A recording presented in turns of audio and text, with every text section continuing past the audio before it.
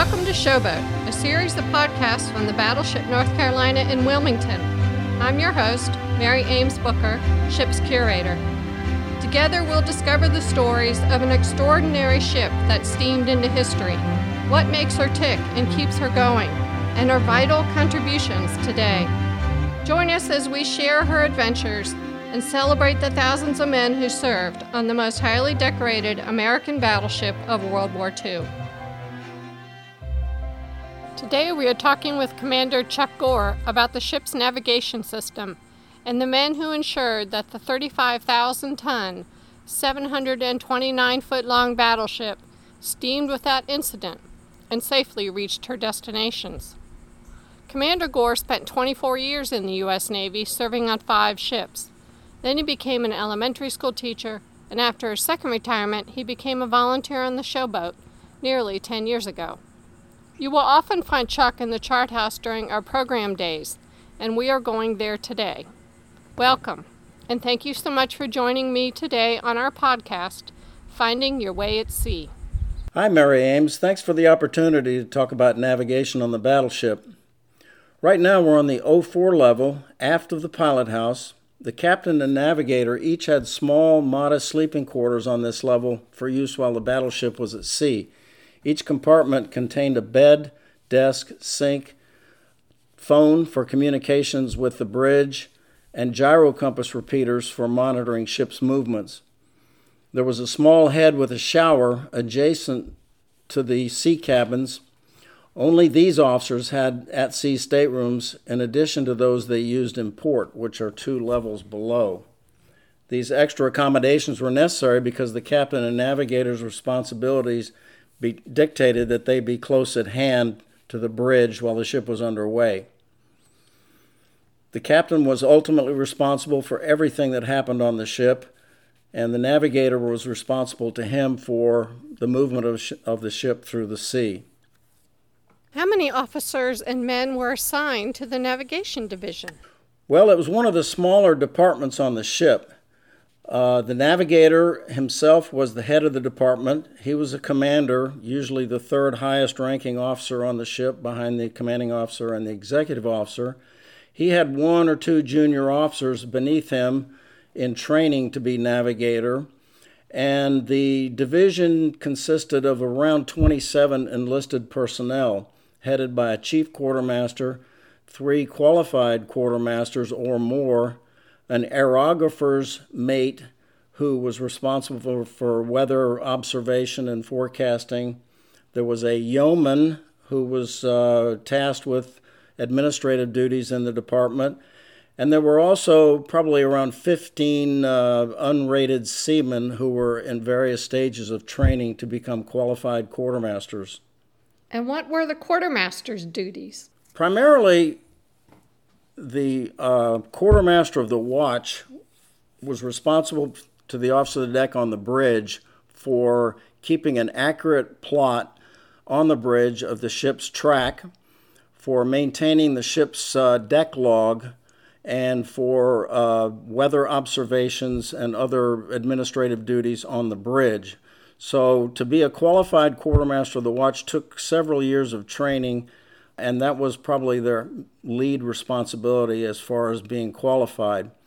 As far as other duties, they were responsible for administering the chart portfolio of the ship, which consisted of hundreds, if not thousands, of charts from around the world. But they had to keep those up to date whenever they were sailing in waters covered by those charts. There were a number of publications that were required for them to maintain. During restricted maneuvering, quartermasters took on extra responsibilities. Normally, a bosun mate of the watch would steer the ship during routine operations, but whenever there was restricted maneuvering necessary, a quartermaster took over the ship's wheel, and there were also navigation team responsibilities for taking bearings and recording events that were going on with respect to the operation of the ship. So the quartermasters, they kept themselves quite busy. They were also responsible, not many people know this, but they were responsible for winding and keeping all the clocks around the ship corrected. So on a weekly basis, they would have to go around and wind all the clocks and make sure they were all correct, and so that everybody was operating under the same time frame. 2 of the showboat's quartermasters were interviewed about their experiences. First, Cecil Jones, who reported aboard July 1941 and was detached in August 1944. One night when we were out at sea in the Pacific, on this after chart table down there in the navigating room, the navigator and the chief quartermaster worked there. They go out together and take sights together. The chief quartermaster's got the stopwatch and the navigator's taking the sights, and he's writing them all down. Well, on the other side of the table, the assistant navigator and the first class, who was myself, we go out and we take our own stars, independent of them, so we have a comparative fix, after we work all the sights out. Well, this night, the assistant navigator was sick and couldn't come up on the bridge, so Commander Van Meter told me, he said, "Jones, I want you to take sights tonight for the assistant navigator," and so I got the second class quartermaster to take time for me. We came back in the pilot house, and I was working on my side there, and Joe Ringhofer and Van Meter working on their side, and every star I got, just come right into a perfect pinpoint. It's unbelievable. You couldn't even do it on purpose if you wanted to. There's always a gap in there, and you take the center of the gap and where the stars cross, intersect. But every one of them were just a perfect pinpoint.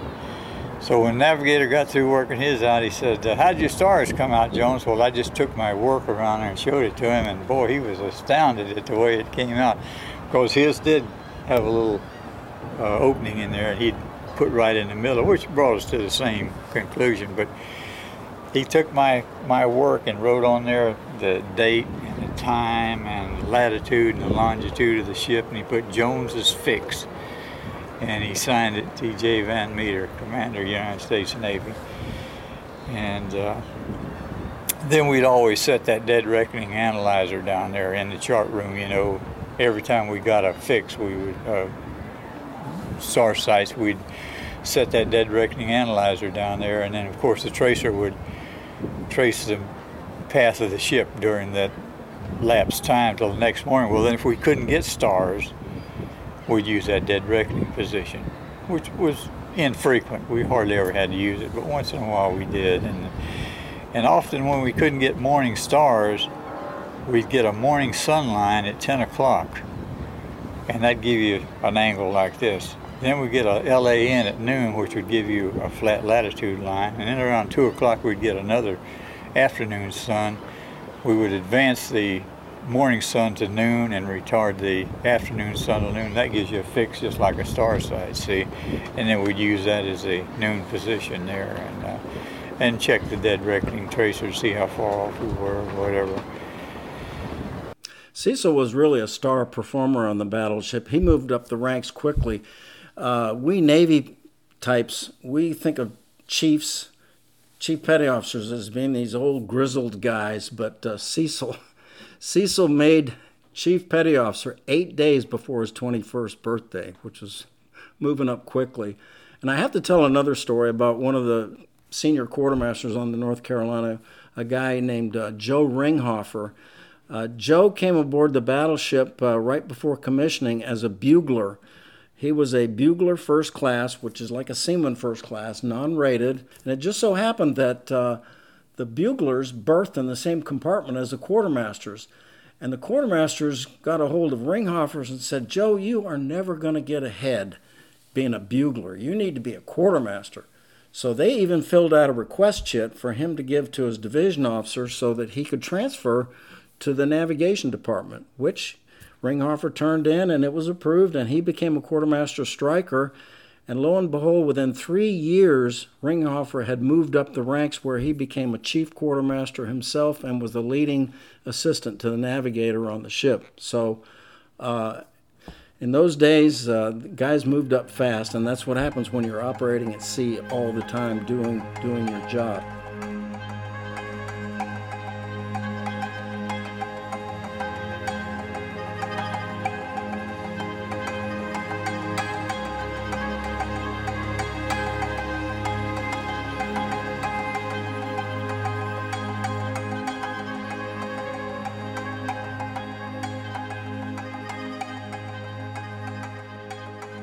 The showboat had 5 navigators during her years in service, all Navy commanders. They were Glisson, Stryker, Van Meter, Tolley, and Overham. In his written history, Joe Stryker explained how he became the showboat's second navigator. Lieutenant Commander Stryker had served in the submarine squadron and then the mine force, escorting the showboat on the eastern seaboard. Admiral Ron Henderson, director of the battleship's tour guide and ambassador program, shares the recollection. When I was not escorting the North Carolina, I was making runs up the Hudson River to Iona Island, a mine depot near West Point, bringing down mines to the destroyers as fast as we could. These were, as I remember, 200-pound mines. We carried 2 500-pound mines. If we ever found a submarine when we were with the North Carolina, we were scared to death that we'd have to drop one of these depth charges, because with the shallow depths off the continental limit, it probably would have blown us right out of the water. I worked with the North Carolina for several months and worked up a very good rapport with Captain Badger. I sort of anticipated what he wanted me to do. The night before Christmas in 1941, right after Pearl Harbor, we were both coming into Norfolk. He was leading me up the channel and the fog set in. He had to anchor. He asked his navigator where he was, and the navigator had to ask the quartermaster. The quartermaster pointed to a buoy on the chart and said that they were at that buoy and gave the number. When the fog rose, the captain saw they were not at that buoy. They were further up the channel. In the meantime, I had sneaked around them and gone home. I got home and got ready to go out and do my Christmas shopping because I hadn't had a chance to do that yet. My wife was in tears. She said, "A Marine came here just before you got home and said that if you were in 50 miles of Norfolk, he was supposed to find you because he has a message for you." The Marine had left this note. It was from the executive officer of the North Carolina, Commander Shepard. It said, "Stand by for a rapid transfer. This is a boost, not a kick." I waited for a while and I got a telephone call from the ship saying that the captain had fired his navigator when he got into port. He had had that trouble with him for months. He had called Washington and told them he wanted me for his relief. Washington had told Captain Badger that I was only a fitted officer, that I could not serve aboard a combatant ship. Captain Badger said, "Well, you put up there, get him on board my ship tomorrow on Christmas Day, or we're going to go to sea the next day without a navigator." So at midnight, I got my orders to report on board. I call that a fluke because I ended up with a fine job.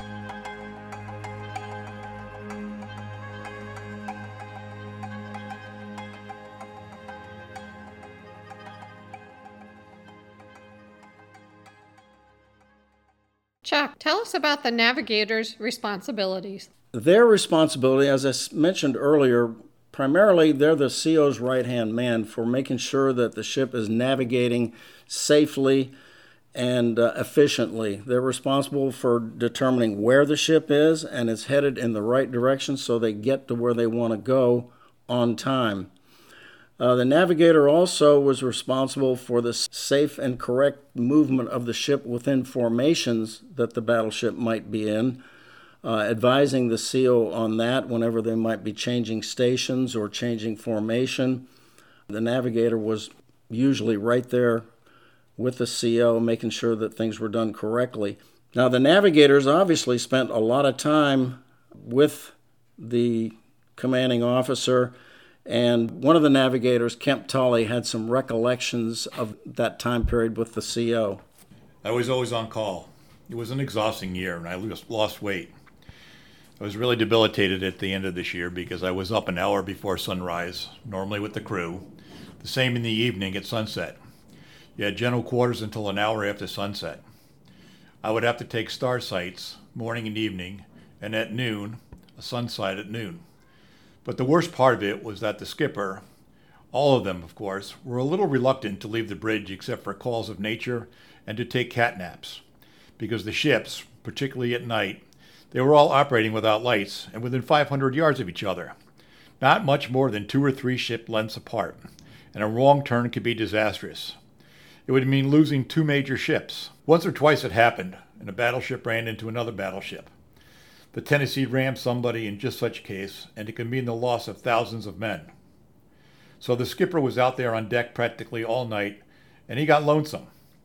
They would nab me out there, and it was a conversation piece for them. I had been around, and they wanted also to unburden themselves. Many a night I staggered out there half dead on my feet. Chuck, is there another story that you would like to share? Another one of the navigators, Commander Van Meter, he had an interesting story to tell here too. So let me just quote him. Another amusing incident I can think of coming out of the island of Majuro in the Marshall Islands one afternoon while Captain Thomas was commanding. This was a quite narrow entrance from the harbor with a strong current. Consequently, we needed to maintain our course. An LST, a landing ship, was patrolling outside the entrance and was on a collision course with us as we were coming out. The captain had to stop the engines of the showboat, much to his distress, to let the LST clear. He indignantly sent a message to the LST saying, "Are you familiar with the rules of the road?" The answer came back, "Negative." That was rough duty on those LSTs and LCTs, landing craft tanks. Those little ships were put out there and just up and down and stuff like that. Most of them had young reserve officers who had never been to sea as commanding officers, and I'll tell you, boy, they did a job. Van Meter goes on to say, "I had been navigator for the North Carolina for 2 years. I felt that was long enough for any one job during wartime. It was a gentleman's job, and I thoroughly enjoyed it. Frankly, I was afraid I would get careless with the knowledge of the job." Let me just say, I think his story about the CO of that LST speaks to a larger issue in the war, and that was the tremendous manpower required for our war-fighting engine for the United States. This goes for Army, Navy, all the services. We had to recruit people to go out there and do jobs that they had no training for whatsoever, and we didn't have time to train them. We just put them out there and say, "Go do the best you can," and as Van Meter said, they did a heck of a job.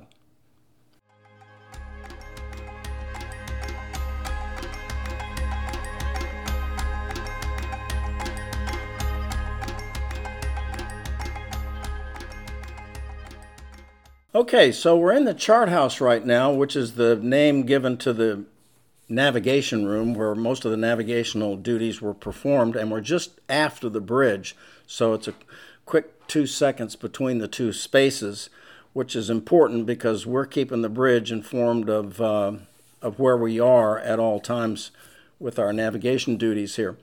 So looking around the chart house, probably the dominant feature that you see is a large chart desk or chart table, and that's where the primary navigation chart would be laid out for the navigator to do his tracking, charting, positioning, computations, and so forth.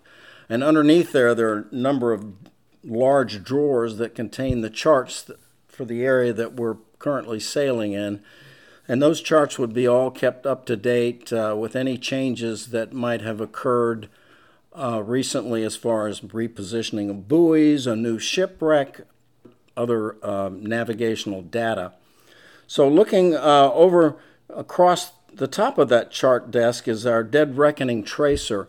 This was a device that was used to maintain a surface plot of the area surrounding the battleship. It's a table with a glass top with a piece of tracing paper on top of it, and projected onto the bottom of that is a lighted compass rose which moves about the table as the ship maneuvers through the ocean. So we're tied directly to the gyro compass and the pedometer log, so any change in course and speed will be reflected by the movement of the compass rose. And we're in the center. Own ship is in the center of that compass rose. So that keeping track of us, and then off to the side, we plot all the ships that are in the vicinity.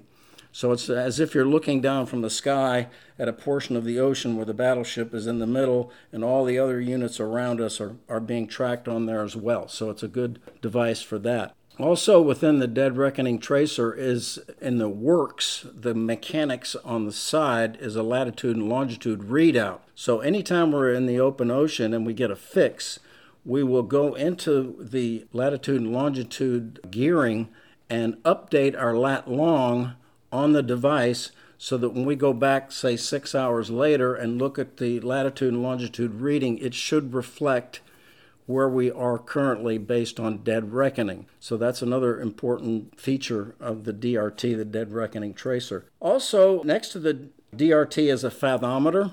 That's important for maintaining a picture of the depth of the water. Normally an open ocean operation where the depth might be 5,000 feet or 1,000 fathoms, we wouldn't be manning the fathometer because we're not in harm's way and we don't really care whether the water is 1,000 fathoms deep or 2,000 fathoms deep. But when we go in restricted waters, we're going to have somebody on there at all times keeping us advised of the depth of the water in case we start running into shoal water.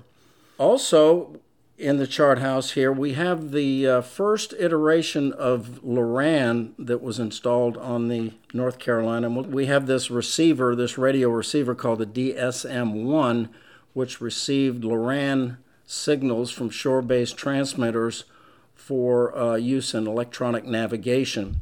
This was something that was very early in its infancy in the development stages in World War II. The North Carolina had this DSM-1 installed in October of 1944, but unfortunately, with the system being in its infancy, it wasn't much value out in the South and the Western Pacific, so its use was very limited there. We also have a desk and a typewriter for the yeoman to do his administrative responsibilities, while the quartermaster of the watch was maintaining a rough deck log on the bridge of any course, speed changes, maneuvers that the ship was conducting, any onboard evolutions like 10-hand working party was called away or some piece of equipment was declared inoperative. It would be recorded in the quartermaster's deck log, and then the officer of the deck later would sign a smooth typed copy as the official document recording his time on watch. So that's what the yeoman, that was one of his responsibilities here in the navigation department, was typing up the smooth deck logs for the OOD's signature.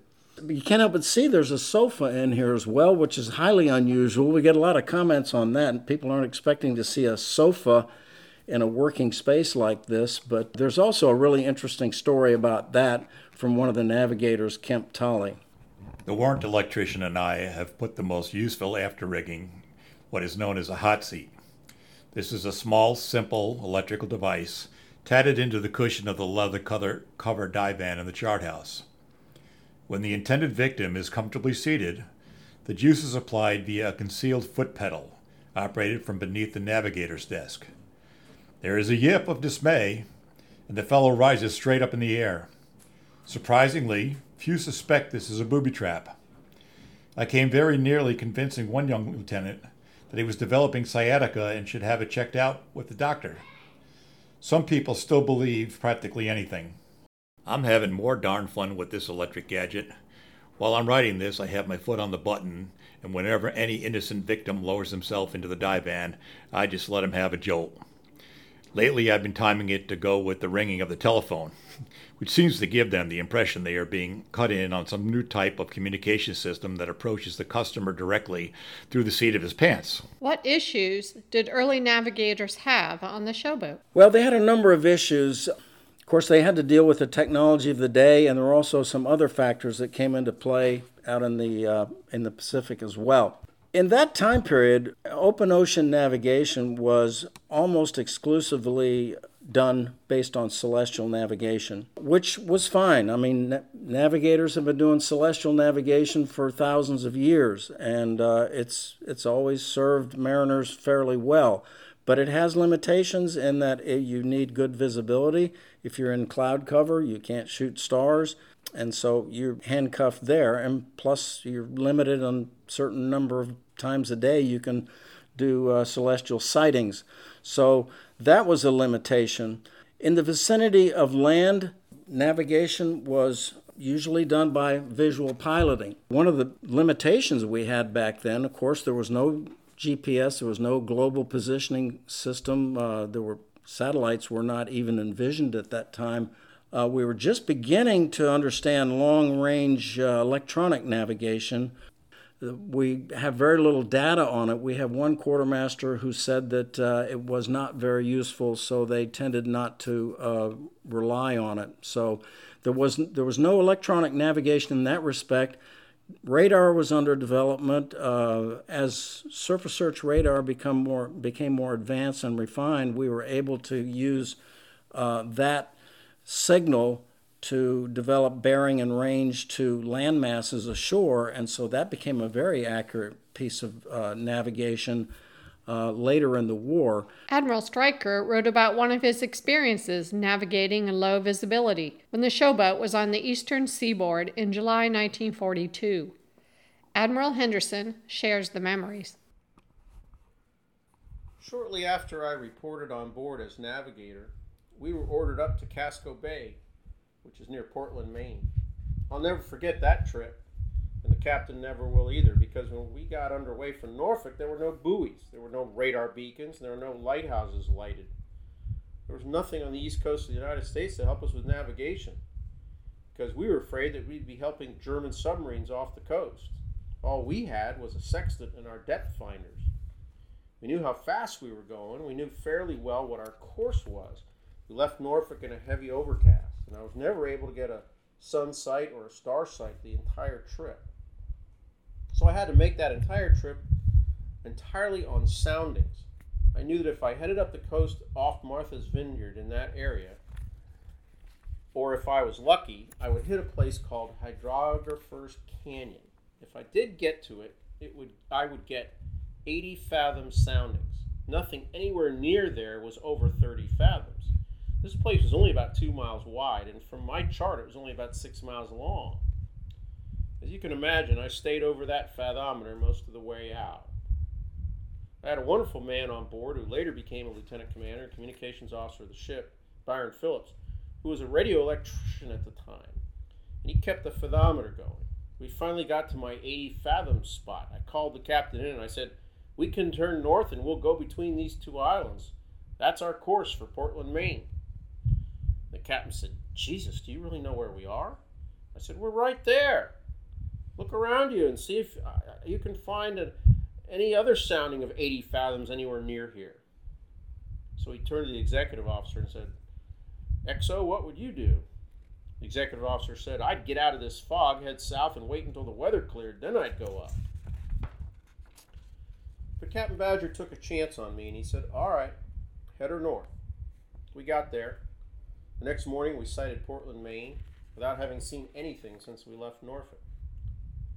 The reason I bring this up is because at that time we had no radar.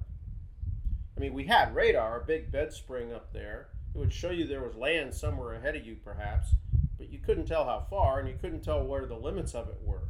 We couldn't use that at all.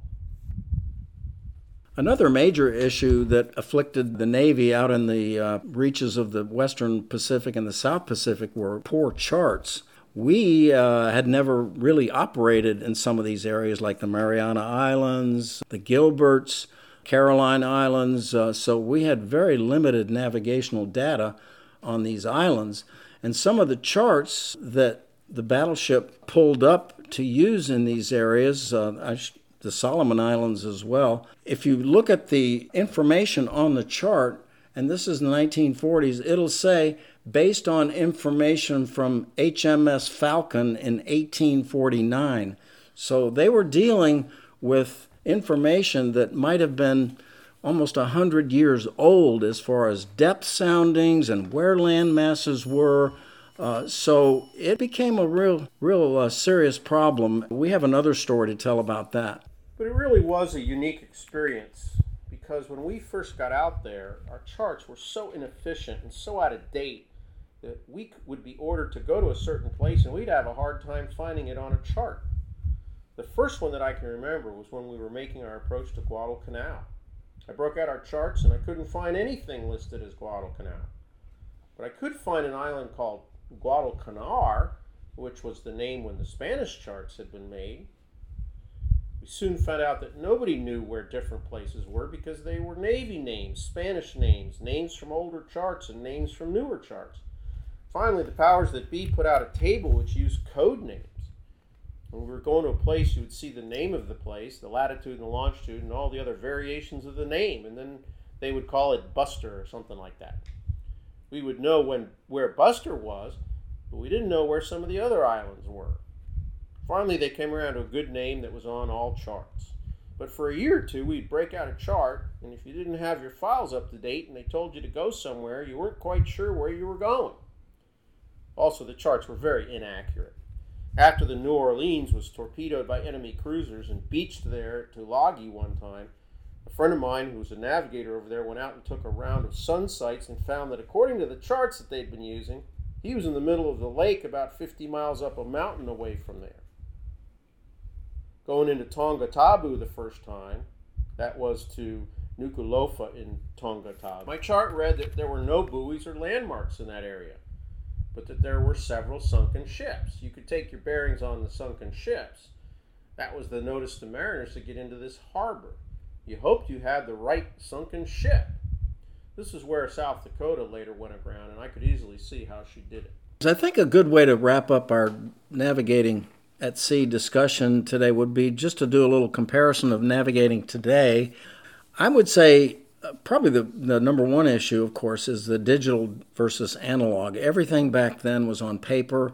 It was put down by pencil. Everything, whether it was in our computers or navigation, it was all measured and written down on paper, as opposed to today when everything is digital. On today's ships, there's a digital display on the bridge, charted area where the ship is going, and they may not even have paper charts available to them. So it's all digital. Along with that digital versus analog, there's an accuracy issue as well. GPS is extremely accurate. When the system was put into operation, fully operational in the 1990s, it was accurate to within 10 meters on the surface of the Earth. There's an upgrade going on right now where all the satellites are being replaced with another block of technology, and they're going to be accurate to within 1 foot. We know a lot more about weather now as far as predicting storms and ocean currents compared to what we did back in the World War II days. So the accuracy plays with the weather as well. With GPS nowadays, it is immediate and continuous, so that's a tremendous boon to navigation around the world. But what concerns would mariners have today? I have to say that with GPS, if you're completely reliant on that, you could be vulnerable because we all know that those satellites could be subject to hacking and jamming of the signals. So it's not all good news with that sort of capability as well. I understand they're back to teaching navigation at the Naval Academy and the Navy ROTC units after a period of about 10 or 15 years where they didn't teach it. So I think that's a good thing to have that as a backup because it's been used for thousands of years and it's still usable using those stars. So hopefully they're not totally reliant on GPS. It's been my pleasure to talk to you today. I hope you've learned a little bit about navigating at sea, finding your way on the showboat. Many thanks to Commander Gore, Admiral Henderson, and Frank Glossel, Director of the Friends of the Battleship, for participating in the Showboat podcast. Thank you for listening to today's episode. I'm Mary Ames Booker, host and producer of the podcast. Showboat is a series of podcasts about the Battleship North Carolina in Wilmington, North Carolina. Visit us online at www.battleshipnc.com. The Showboat welcomes visitors daily. In 2020, the Battleship North Carolina received an NC Cares Humanities Relief Grant from the North Carolina Humanities Council, www.nchumanities.org. Funding for NC Cares has been provided by the National Endowment for the Humanities as part of the Coronavirus Aid, Relief, and Economic Security Act Economic Stabilization Plan.